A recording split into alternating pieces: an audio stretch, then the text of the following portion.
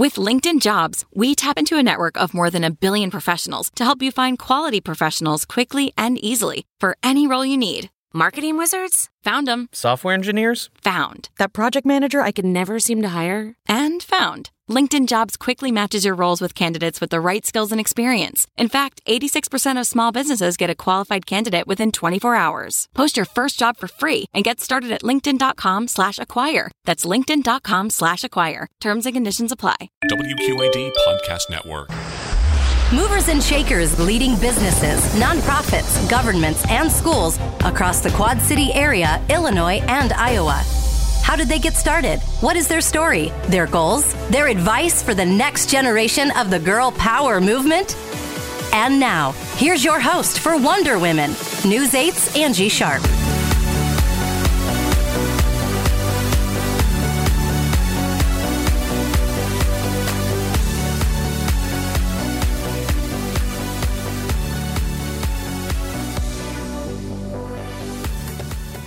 Powerful women, powerful positions. Welcome to the Wonder Women podcast, a show dedicated to showing off our girl bosses. And I've got another great one joining me. My guest is Sarah Stevens, the founder of the Beautifull Project. Thank you for joining me today, Sarah. Thank you for asking. So I'm so excited to learn about this passion project of yours. So tell us how the Beautifull Project started, and I want to make sure, since this is a listening podcast, Beautifull is F-U-L-L. Correct. And that's very important, obviously, to what you've been doing. So tell us all about this. Sure. It's an invitation to be full, which is largely why it's spelled that way, right? So the Beautifull Project is a storytelling collective that invites women back to their bodies and into a world where we belong with substance and with strength. The origin story is probably one of the more important parts. So I have navigated most of my life in a large body, and I have spent most of my life trying to change that. Because it is a general cultural expectation, I think, for women that not only are we small in stature, but maybe also small in voice and emotion and presence and impact. But for many of us, that translates into, I need to shrink in order to fit. So that was very much my narrative for my entire life until in my late 30s. If I look back, there was a lot happening at the time to bring me to this particular moment, right? Like any good founding story, Of course. there are a lot of things happening at one time. But the story itself is that I had gone to see a physician who was actually a friend of mine. I had run her clinic in my past career.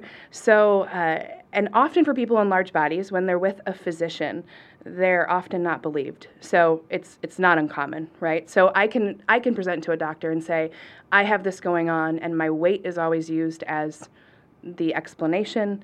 And if I try to talk about that, people in large bodies are often not believed when it comes to diet and movement. So I came to this appointment open and receptive because she believes me. So I had gone, weighed, and I hadn't been weighing myself. I'd actually been listening to some other people who had sort of had this body awakening, and I was starting to consider the possibility that maybe my entire life didn't have to be about changing my body. But I wasn't sure yet. Right. Right? Yeah. Because I had a lot of practice that way. And so I go to this appointment, and I've gained weight, and we talk about that because I had been doing all sorts of other things to try to make it go the opposite direction. And she said, you know, honestly, after this lifetime of restrictive eating and your thyroid issues, you're very likely going to not be able to lose weight without serious intervention. She said, the good news is I can intervene. I'll prescribe some speed for you, some amphetamines. Oh. Yeah, which is like legal and Yeah, a fairly sure. normal course of treatment. Right. I remember having this moment, like, two things happened. The first thing that happened for me was that a part of me was like, oh, there might be something to fix me. Right. As easy as a pill. Just give me that. And then there was this other resistance, this other voice that was like, is that really what I want to choose? So I asked her some questions about, would that be sustainable and how would that impact me over time? And she said, well, you're going to have to come in for quarterly liver and kidney function tests with a currently functioning kidneys and liver, right? And again, I want to be clear that I think she was giving me the advice that she sincerely believed would help me, and it was what she had available to her. Right. But I went to my car with this prescription for speed in my hands, and I thought about I thought about filling it, first of all, for the solution. But then I thought about my daughter, who at the time was 15. And right now, my daughter looks the way the world wants her to look. But she might not always. And I thought about her sitting in her car with a prescription for speed in her hands and whether or not I'd want her to take it. And the answer was clear. There's no way I'd want her to take it. And so I realized in that moment that I needed to tell a different story about bodies, about beauty, and about belonging if I wanted her to believe a different story. And I also realized that my voice alone wouldn't be enough, that I would need a chorus of courage with me to speak to her and to sing to her and to shout to her, and not just her, but all of our daughters and all of us and all of our mothers where we got these stories from, right? Yeah. And so really in that moment, the Beautifull Project was born. Wow. Yeah. In a car. In a car with a prescription for speed in my hands. Like, is this the moment, you know? And so it was a crossroads where I decided to get off the train, completely off the train, of living a life that was entirely about shrinking. Because that was the reality you grew up in. Always. This is the reality that's created for Always. us, always. I've found over the last 2 years, too, that regardless of body size, every woman has a similar experience of somehow knowing that they needed to be different in order to fit. In fact, in our first, so the project itself is a storytelling collective. It has 3 platforms, but there's a podcast that's a part of that. In the first season, I asked women as the opening question, tell me about the first time you realized that your body was different from other bodies. Every woman had a story. Not one of them was positive. Wow. Right. And then we would just unravel their stories from there. And over and over and over, it became clear that it ended up not just being about their bodies, but circling back to that idea of then they start shrinking their voice and their contribution because they think they need to be smaller everywhere. Yeah. And I want the opposite reality for women. Take up space. Take up space, yeah, definitely. Well, and you wonder, like, if so many of these people, these women have this reality, this distorted reality, what is real? Right. If everybody at that first sitting of that recording all had a negative experience or a negative story to tell, then where is the positive? It wasn't like 1 in 10. No, it was every one of them. Every single one of them. So one of the things that I'll say often when I speak publicly about this, I'll talk about being in college, and I had this one professor who was terrible, and the entire class would fail tests over and over and over. When an entire class fails a test, is the problem with the people? Right. Or is the problem with the teacher or the authority. system? Yeah, yes, the authority, yes. the voice that's telling you this is what's real. Right. So in a situation where it's everybody, then the problem is in the system. And it takes the people who are saturated in that system, though, to say, I've had enough. Right. I'm done. And for me, how that translates is that I'm done in diet culture. I'm done in everything about diet culture. Sometimes people will hear that and they really want to challenge the health perspective. And we don't have enough time on this podcast to dig under that question. Yeah. But I would encourage people to consider their own set of beliefs about what they can determine about a person's health from their weight. Exactly. Because it's actually nothing. Because you have made big enormous and choices in your life. Absolutely. Yeah, you don't drink alcohol at all. And aren't you a vegetarian? I was for a couple of years. Yeah. I was a vegan for a couple of years. Yeah. I've always wanted to do right by my body. And actually all of that misguided restriction and all of that was really a response to that desire to be good to my body. I just had been taught that the way to do it was to shrink. Right. Right. So that's all that's shifted. It doesn't mean that I'm, in fact, this past week was End Weight Stigma Week from the National Eating Disorder Association. So across multiple social platforms, there was a lot of information about weight stigma and the way that people assume certain things about people in large bodies. It was strange for me because I saw all of that, but it was almost like it hyper-focused my awareness onto all of the weight stigma that I see everywhere. I saw a post last week about it was a caption on an Instagram post that said that obese people tend not to get outside.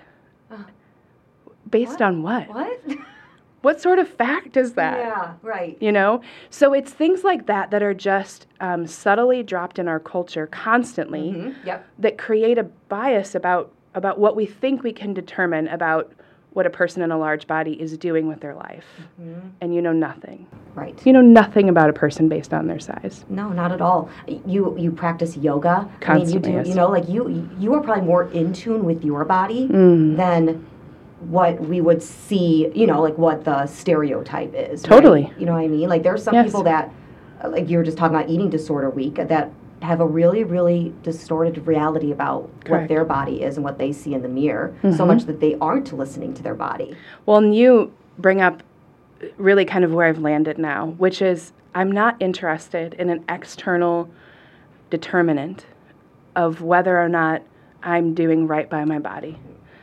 It is entirely about now being cued into what my body needs. Now, after 40 years of believing that I can regulate my appetite by way of a points system or counting macros or any of the things that I've done, it takes a minute to unlearn that, right? Of course, yeah, of course. So I discovered that I was really disconnected from my cues of hunger and being full. And I think that's true for so many women. Yeah. I don't know that we give ourselves permission to be full. We usually then excuse it as like, I have to make up for that, right? Right. Like I've got to hit the gym to make up for the sense of fullness. Right.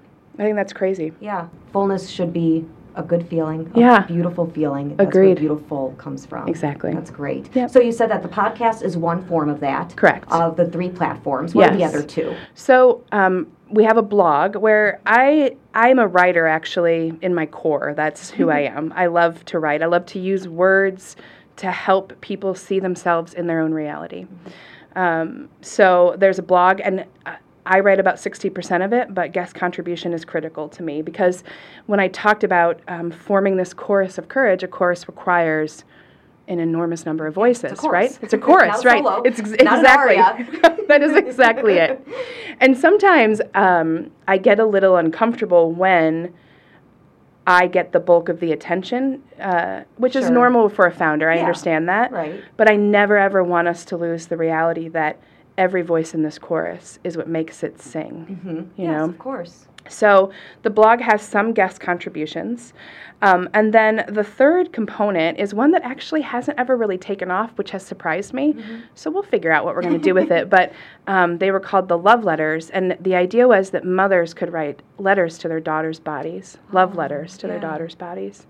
Because what I was really working to do was to acknowledge that these stories, these shrinking stories, we get them from somewhere, and our moms got them from somewhere, right? Yeah. So part of how I think we shift that narrative is to tell our daughters different stories about their bodies. Yes. And then they can tell their daughters different stories about their bodies. What I found, here's what I think the barrier is to that. In order to be able to write a love letter to your daughter's body, you have to have had some sense of loving your own. Right. Yeah, you can't write the love letter if you don't love yourself first. And so I think that's why it has never really become what I can envision it, but that doesn't mean we're not still going to hold space for it. Yeah. Because then what we can do is bring people along in their own healing journey and hopefully bring them to a place that love letter is accessible to them. Right. So we'll just keep space for that. We want to launch a 4th platform called The Gallery, sort of Humans of New York-ish. Oh, yeah. Okay? Sure. So ordinary people, Yep. right? Where it's a short sort of journalistic documentary question that a person can answer. I haven't quite gotten to the question yet, but I have the photographer who's willing to do it. I just think there's so much wisdom in the ordinary experience, which is why my podcast has never been intended to invite anybody in a celebrity position to the microphone. My thing is ordinary women, extraordinary truth. Yes. Right?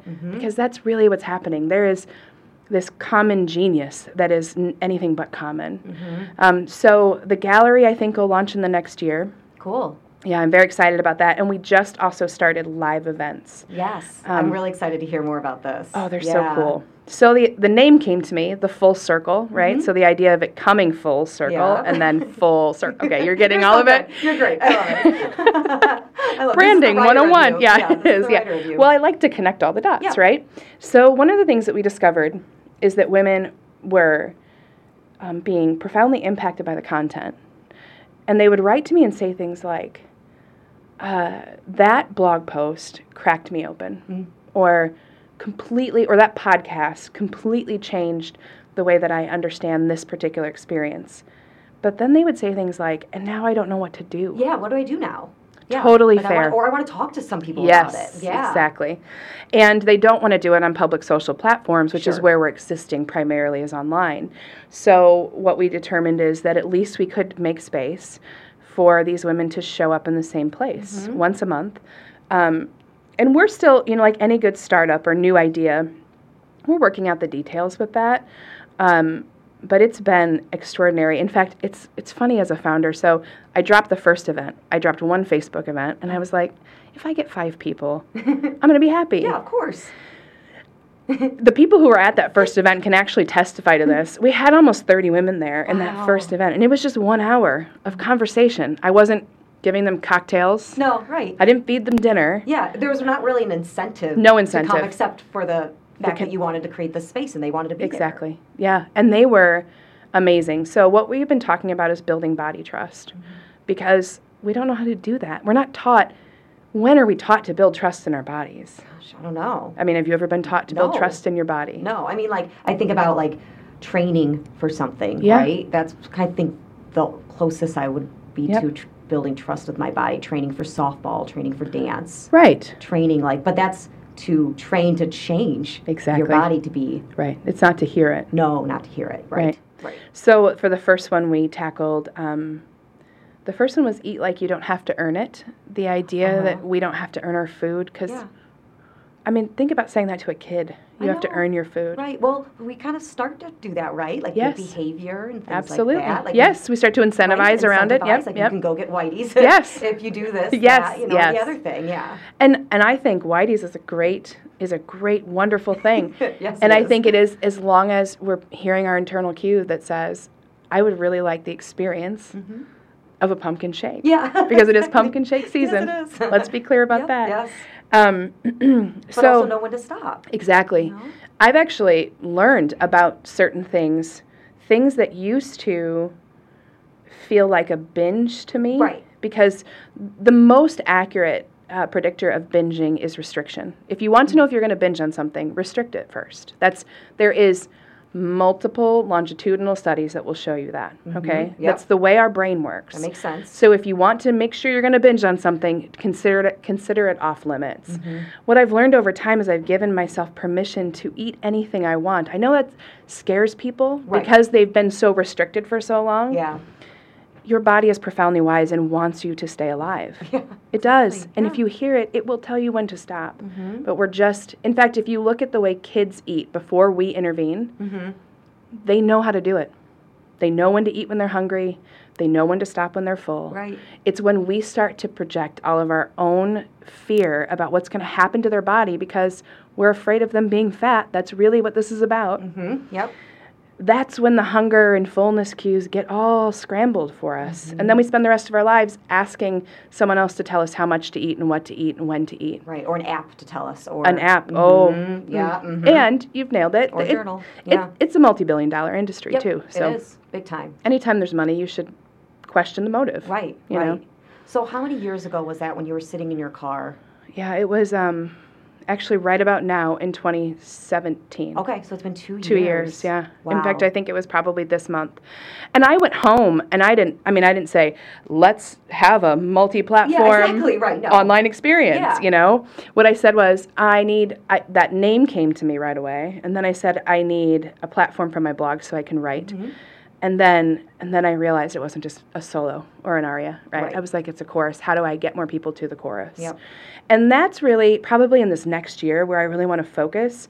I really want to focus less consumption of the content, which they can consume all day long. Of course. But then more engagement of, now you come to the table and tell me. Right. Like you said, it's not about how many downloads you get. Don't care. Or listens or anything like that or clicks. Don't care. Yeah, which is a great message in itself. I also to tell, anybody, yeah, it right? is. I also tell people often, I don't want followers. I want people who will create this movement with me. Creators. Create with me. Yeah. Because if I could create it on my own, if any of us could, we would have already done it. Right. Because I know after sitting across from as many women as I've sat across from, we are actually tired of shrinking. Mm-hmm. Every single one of us is tired of it. Well, that's what I was going to say about this generation. Maybe our mother's generation, you know, they were still, it was the shrinking to fit the mold. Absolutely. And I think our generation, the cool thing, the reason why this podcast is starting, the reason why yours is working and generating curiosity and getting people who are like, I want to keep talking about this, because our generation, I feel like, is the changing generation for all this. Me too. And hopefully that means that our daughters. Me too. But even our sons will look at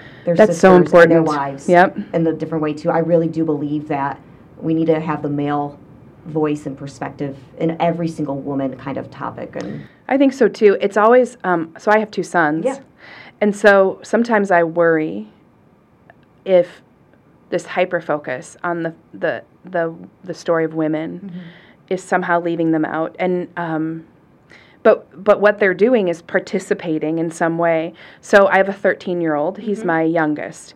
He's always had some, really what we would call it is internalized fat phobia in himself, right? So he was like 7, and he went on some sort of strange restrictive diet where he started doing crunches every night because he wanted abs. I mean, and then I realized it, and I was like, what are you doing? You have to eat, and you're 7, and your body's fine, you know? So even, it's not just women who get the message. Right. So one of the things that's always been hard for him, particularly as I started to use the word fat to describe my body, because I mean it as a descriptor. It's like curly hair, blue eyes. It is not an indictment on my character, right? It describes tissue on my body and the fact that I carry more of that than other people, right? So as I started using that word, Gabe's first reaction was like, stop saying that about yourself. Right. And so we would have these conversations about what the word actually means, you know? So we've done a lot of that. And then a couple months ago, we were driving in the car. I actually wrote about this. Yes, I love this story. Yeah, so we're driving in the car, and I went to shift gears, and he goes, you've got fat fingers. And it was hilarious because I felt this heat rise up in me. Right, like the this, old, this old response old of, response. That's mean, how could you say that to me? And this kid is hyper intuitive. So he looks at me and he goes, what, Mom? I thought that fat wasn't a bad word. You're right. He saw right through Oh my gosh. Oh my gosh. Their challenge, testing you. Totally. How much you've learned. Totally. So, and I think it's funny that I have zero resistance to you describing my body as fat, but something about you've got fat fingers was like, I wasn't prepared. It was triggering. And so I put the car in park. It was super triggering of a lifetime of that word meaning something besides just being a descriptor. Right. And so I sat with it for a second, and I actually thanked him. You know, I was like, you're absolutely right. Like, you're right. Mm-hmm. And I explained to him why. I actually had somebody who interviewed me for a podcast ask the question. She was trying to teach her own son about how to use the word, and she's like, so I want him to understand that fat's a neutral word, but I also don't want him to walk up to people in large bodies on the street and say, hey, you've got a fat body. Right? Exactly, yeah. So the thing I told her is the thing I told Gabe.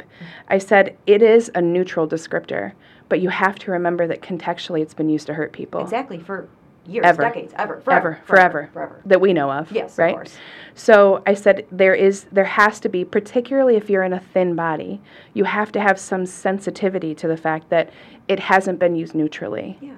Ever. Mm-hmm. And so it was like a light bulb. So my point is, I'm not leaving them out of the conversation. Right. But I am definitely hyper-focused on that invitation to women to take up space, because I think men naturally feel invited. Mm-hmm. And I'm not necessarily talking about body image, but I watch men operate in the world, and I'm not saying all men. No, of course. I'm talking about a generality around the gender. Mm-hmm. I just think there's more space at the table, naturally, for a man to sit there than there is for women. I think women, even when we get to the table, whatever that table might be, we get smaller when we get there. Yeah. Because we sense that there's just this tiny little spot for us. Yeah, getting to the table is just the first part. Oh my gosh, There's a lot that needs to happen once we're there. Now spread out and speak up and maybe be emotive, God forbid. Right. Because that's like where our power is, our intuition and our emotions, and we're constantly silencing them. And if we think that isn't related to this idea that we shrink our bodies, and we're wrong. It's all one big pile of shrinking. Yes, yeah. Wow. Yeah. Amazing. I have so many words about all of it. I know, but I love that. I love it. Let's, like you say, put the words out there, put it into existence. Yes. Because we need to. We need to start having these kinds of different conversations and challenging our realities. We do need to challenge it. what we've been growing up I with. actually have. I've been thinking since I saw that Instagram post last week about what I want to do. Do I want to respond directly to the person who put this message out into the world that obese people tend not to be outside? Right. And the truth is, I do want to say something, and I probably will once I've processed my own triggered pain around it. Yes. Because how that translates then to a person in a, quote, obese body, unquote, is they think I don't go outside. And then that's so counterintuitive to my experience that I end up in this circle of like, this is what people think about me, and it's not true, and what do I do with all of that, right? So I think that it is important that we are at least sensitive in the conversation, but willing to have the conversation. Yes, exactly. Because we've got to have the conversation. Yep. One of the stories I tell often when I sit in any sort of interview is, do you remember the movie What Women Want with Mel Gibson? Yeah, Okay. Yep. Where you he know like falls over while putting on pantyhose? Yes. Yes. It's actually a great movie. Yes, it's a great movie. It's super He's got the insightful. brain of a woman. Yes. So when he's first discovering that he now can hear women, he's jogging through Central Park. Do you remember this scene? Yes. And he comes across this. He's running against this crowd of women who are running together in a pack, and he can hear everything they're thinking. It's like Yes. chaos. And everything they're thinking is, I wish I wouldn't have said that at that party. I wonder what they think of me. And then there's one woman who's thinking, one piece of toast, 45 calories, one pat of butter, 15 calories. I love that scene because I would love to create a world or a movement where just take 50% of that mental energy that you're spending on thinking about shrinking and apply it to any other thing in the world and watch the world change. Right.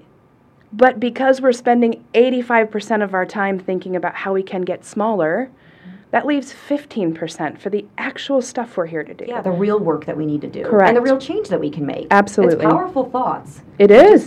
That power needs to be pointed in a different Just direction. redirect it. Exactly. Yeah, and the way we do that is by giving permission for ourselves and for each other to take up space in whatever form that looks like. Yeah, absolutely well said. That's beautiful. Thanks. Beautiful, beautiful. Yeah. So aside from the Beautifull project, this has kind of now become like your full-time gig. Like I'm your getting full-time there. You're getting there, I'm which getting is there. really exciting. Yeah. What were you doing before that, though? Kind of Sure. share just kind of like your work experience, your life experience Sure. before this amazing like revelation a couple of years ago. So in 2016, I left a career in corporate healthcare. I'd been there for a decade. It was an extraordinary career that taught me a lot about how to manage and develop a business.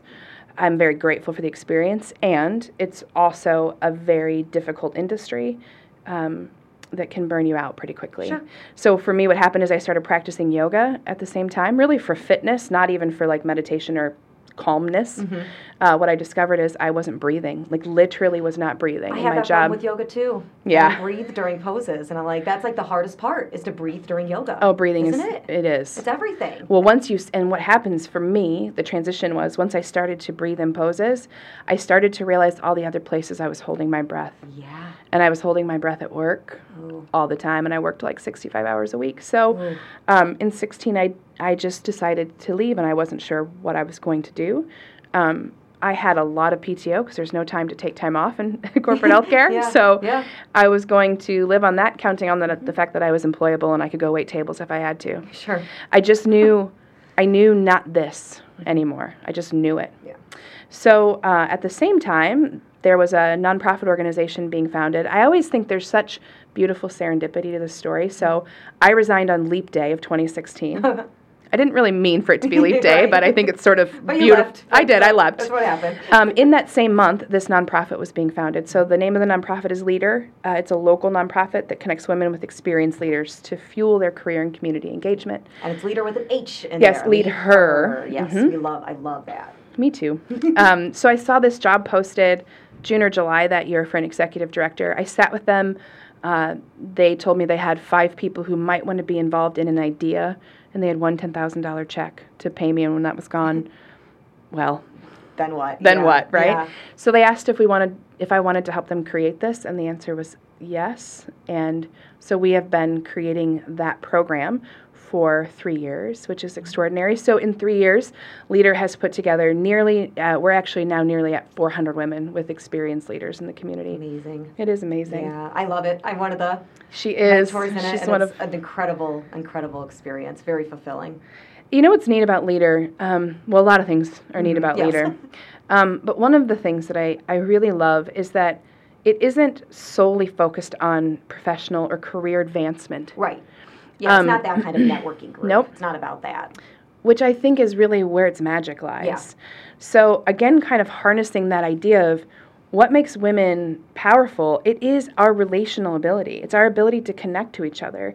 And so as we've developed the program, we've taken great care to make sure that it is connective and not competitive. Right. And I think that is really where the magic has sort of centered, and it has sincerely created a group of women, an enormous group of women, who in most cases have each other's back. Yeah. big Are time. willing to be there to share their experience for the benefit of another person. And even just that kind of energy, creating that kind of energy putting in a that room. in the room. It's good stuff. It's It is. always good stuff. Oh my gosh, the energy is insane. It is. at our events. Actually, so I'm introverted. People don't know this about me. Sometimes the insane energy at those events, by like 15 minutes in, I'm like, can I just step outside Right, for a yeah, second? It's yeah. so much, but not bad so much. Just like this Right. tidal wave of, I think it really comes from a deep sense of longing. I think we are longing for connection. And I think when we find it, there's just a lot of enthusiasm Yeah. about that, right? We're like, oh my Exactly. gosh, this is real. It exists. So Leader has been an extraordinary journey. I am still with them in the executive director capacity, but it is my hope in 2020 to transition my work to be primarily focused on the Beautifull project, on amplifying that message, on increasing our visibility and I said I don't want followers, Right. but people who are engaging with the content. Yes. Okay. Yeah. That's a totally different, Yes. different mindset. Yes. and a good I mindset want to be have. very Yes, particular of about that. course. And really taking this message outside of our local community, because our local community has been so incredibly receptive and curious and enthusiastic about it. But I also think it belongs, everywhere. Yeah. There are women. Everywhere Right. there are women. Yeah. Yeah, it's not just a Quad City thing. It's not, no. Not a Quad City No. issue, but I love that it's here and it's being born here and Thank you. cultivated here. Me too. Yeah, I think Me you're doing too. amazing things with it. Thank you. So we've got our questions here that we always ask our guests, Okay. and one of them, is a pretty easy one for you. It's how did being a woman factor into your story? Oh my gosh. It matters. It definitely matters that. It's my core. Exactly. It's the core experience. Right. If I think about when I was climbing the corporate ladder, and Yeah. I think it's important to say that I climbed the corporate ladder very quickly. I went from a frontline position to director of outpatient services in just shy of 10 years. So you don't do that in that kind of environment by channeling all of who you are as a woman. In fact, what you do is you shift to adopt maybe more masculine strategies. Right. Right? Yeah. And so I have had the experience of doing that, and doing that successfully, and having such a deep sense of disconnection with myself that I couldn't breathe. Right. By doing that, by figuring out that strategy, it disconnected you from Totally. you. Wow, I never thought about that. So all of my work since then has actually been around reconnecting to who I am as a woman, and then connecting to the women around me, right, in a way that shifts how we understand ourselves. Right, so that women don't have to climb the ladder No. by having to disconnect with their Exactly. parts. I think we change, when I talked about moving our mental energy, I think we change corporations the second that we say, I'm going to lead like a woman. Mm-hmm. And by that I mean, I'm going to trust empirical data, but I'm also going to trust my intuition. Yeah, my gut. My gut tells me this, because man, do we bring that to the table. Right. Or I'm going to trust the fact that I can be emotive, and it doesn't mean I have failed somehow. You know, you watch women, gosh, there was a thing recently, I'm going to mess this up, but it was tennis, and I think it was Serena Williams. Mm-hmm. I think so too. And, oh no, it was it was some sort of tennis situation. Okay? Sports. Yeah. Sport. Here we are. The sports guys are dying right I now. know, right? Right? Yeah. Okay, so one of the women had lost, and she was super emotional. It wasn't Serena Williams. It was this young, she's like 14. She's some sort of phenom.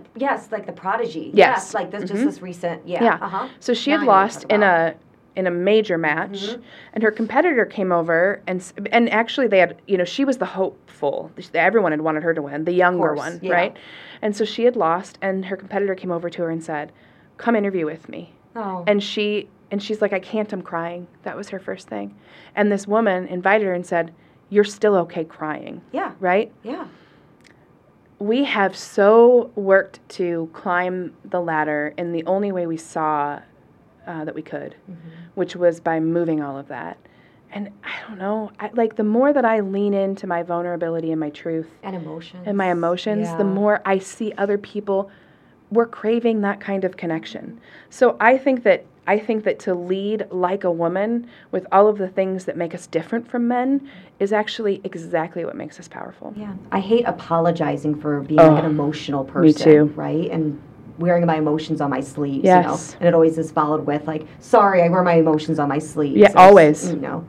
Have you ever, I don't know if you've ever noticed how often women apologize in general. Oh, exactly, yeah. The grocery store makes me insane. Stop apologizing. You're not in my way. Even when I'm writing an email to somebody, the way I write it is different. I'll write it the way I think that you write it, and I'll look back and be like, no, take out, just wanted to let you know, or sorry for bothering you, or all those things. I think so insightful. But that wasn't always that way. Right. I think that as we get older, we certainly and learning that we want to be part of this change in a culture and change in a generation. That I want my future daughter or son one day not to feel like they have to apologize for feeling anything. Exactly. Yeah. And I want men to invite women to the table with all of who they are. Yeah, exactly.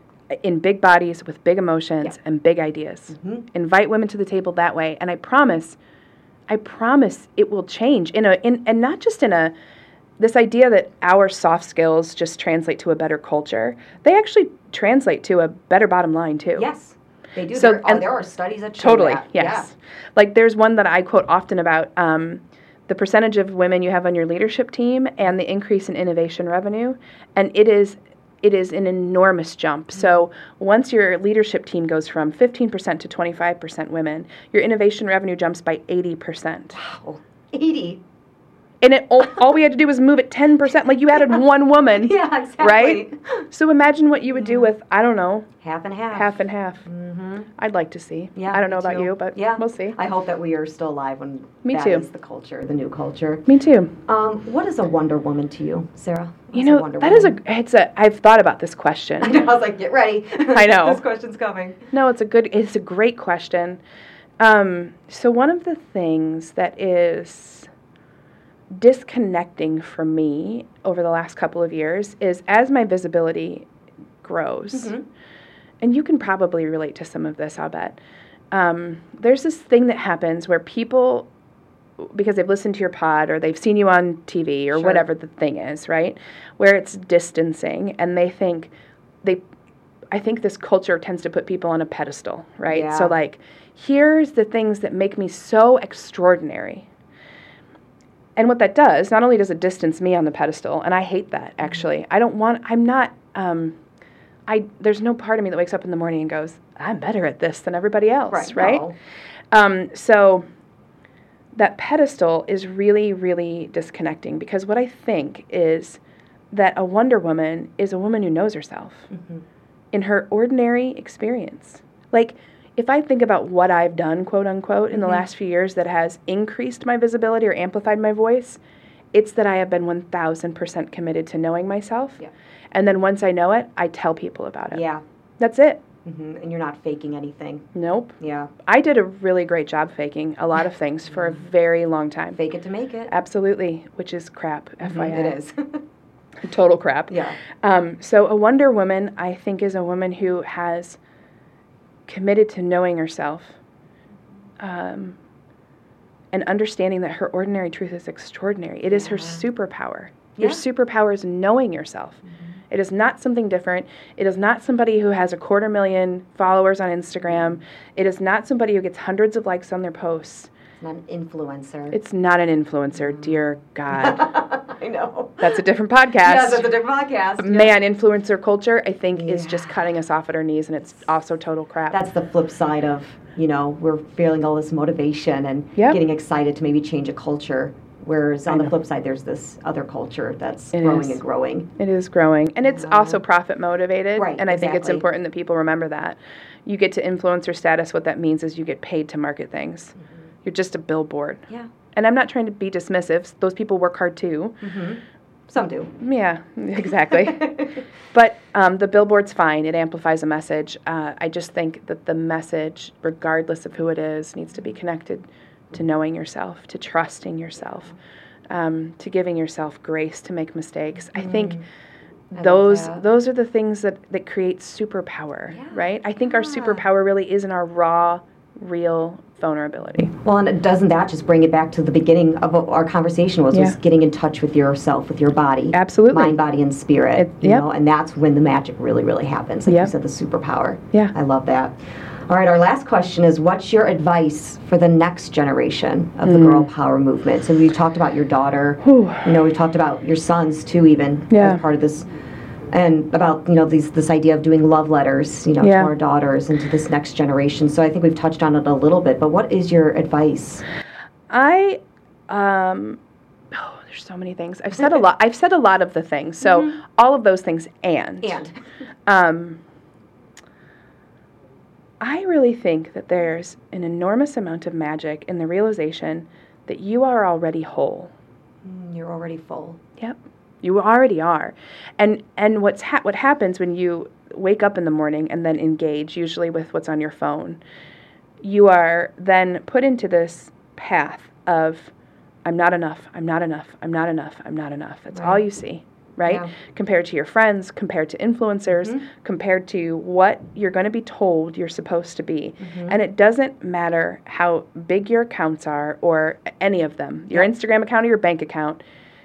There is a perpetual and pervasive sense of not enoughness in this culture.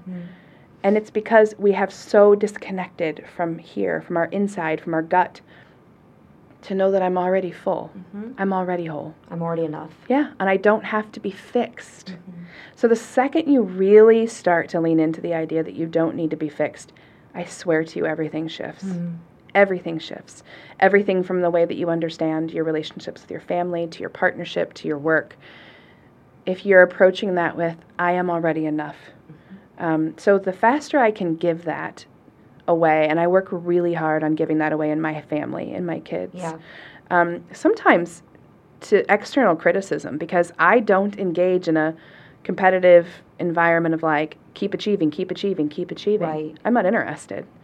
I'm interested in the fullest expression of who those people are in and of themselves, and that may or may not look like achievement, and I really don't care. Yeah.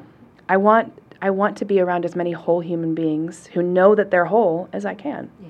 I think that's beautiful. Thanks. That's great. Beautiful. Yeah, it is. Perfect. It is. Thank you so much for spending your time and bringing this space, making this space full with me today. Thank you for asking. I really appreciate Me this. too. Yes. Me too. All right, so you can find more information about the Beautifull Project on our website, WQAD.com. I'll put all the links there for you to check out Sarah and her wonderful work. Just click the podcast tab at the top of our homepage. We've got so many awesome podcasts, but I hope you'll scroll down just a little bit, look for that big yellow W, Wonder Women. That's what we're all about, and I hope that you will tune in for our next episode and all of our previous episodes as well. All right, that's going to do it for this episode of Wonder Woman. Ladies out.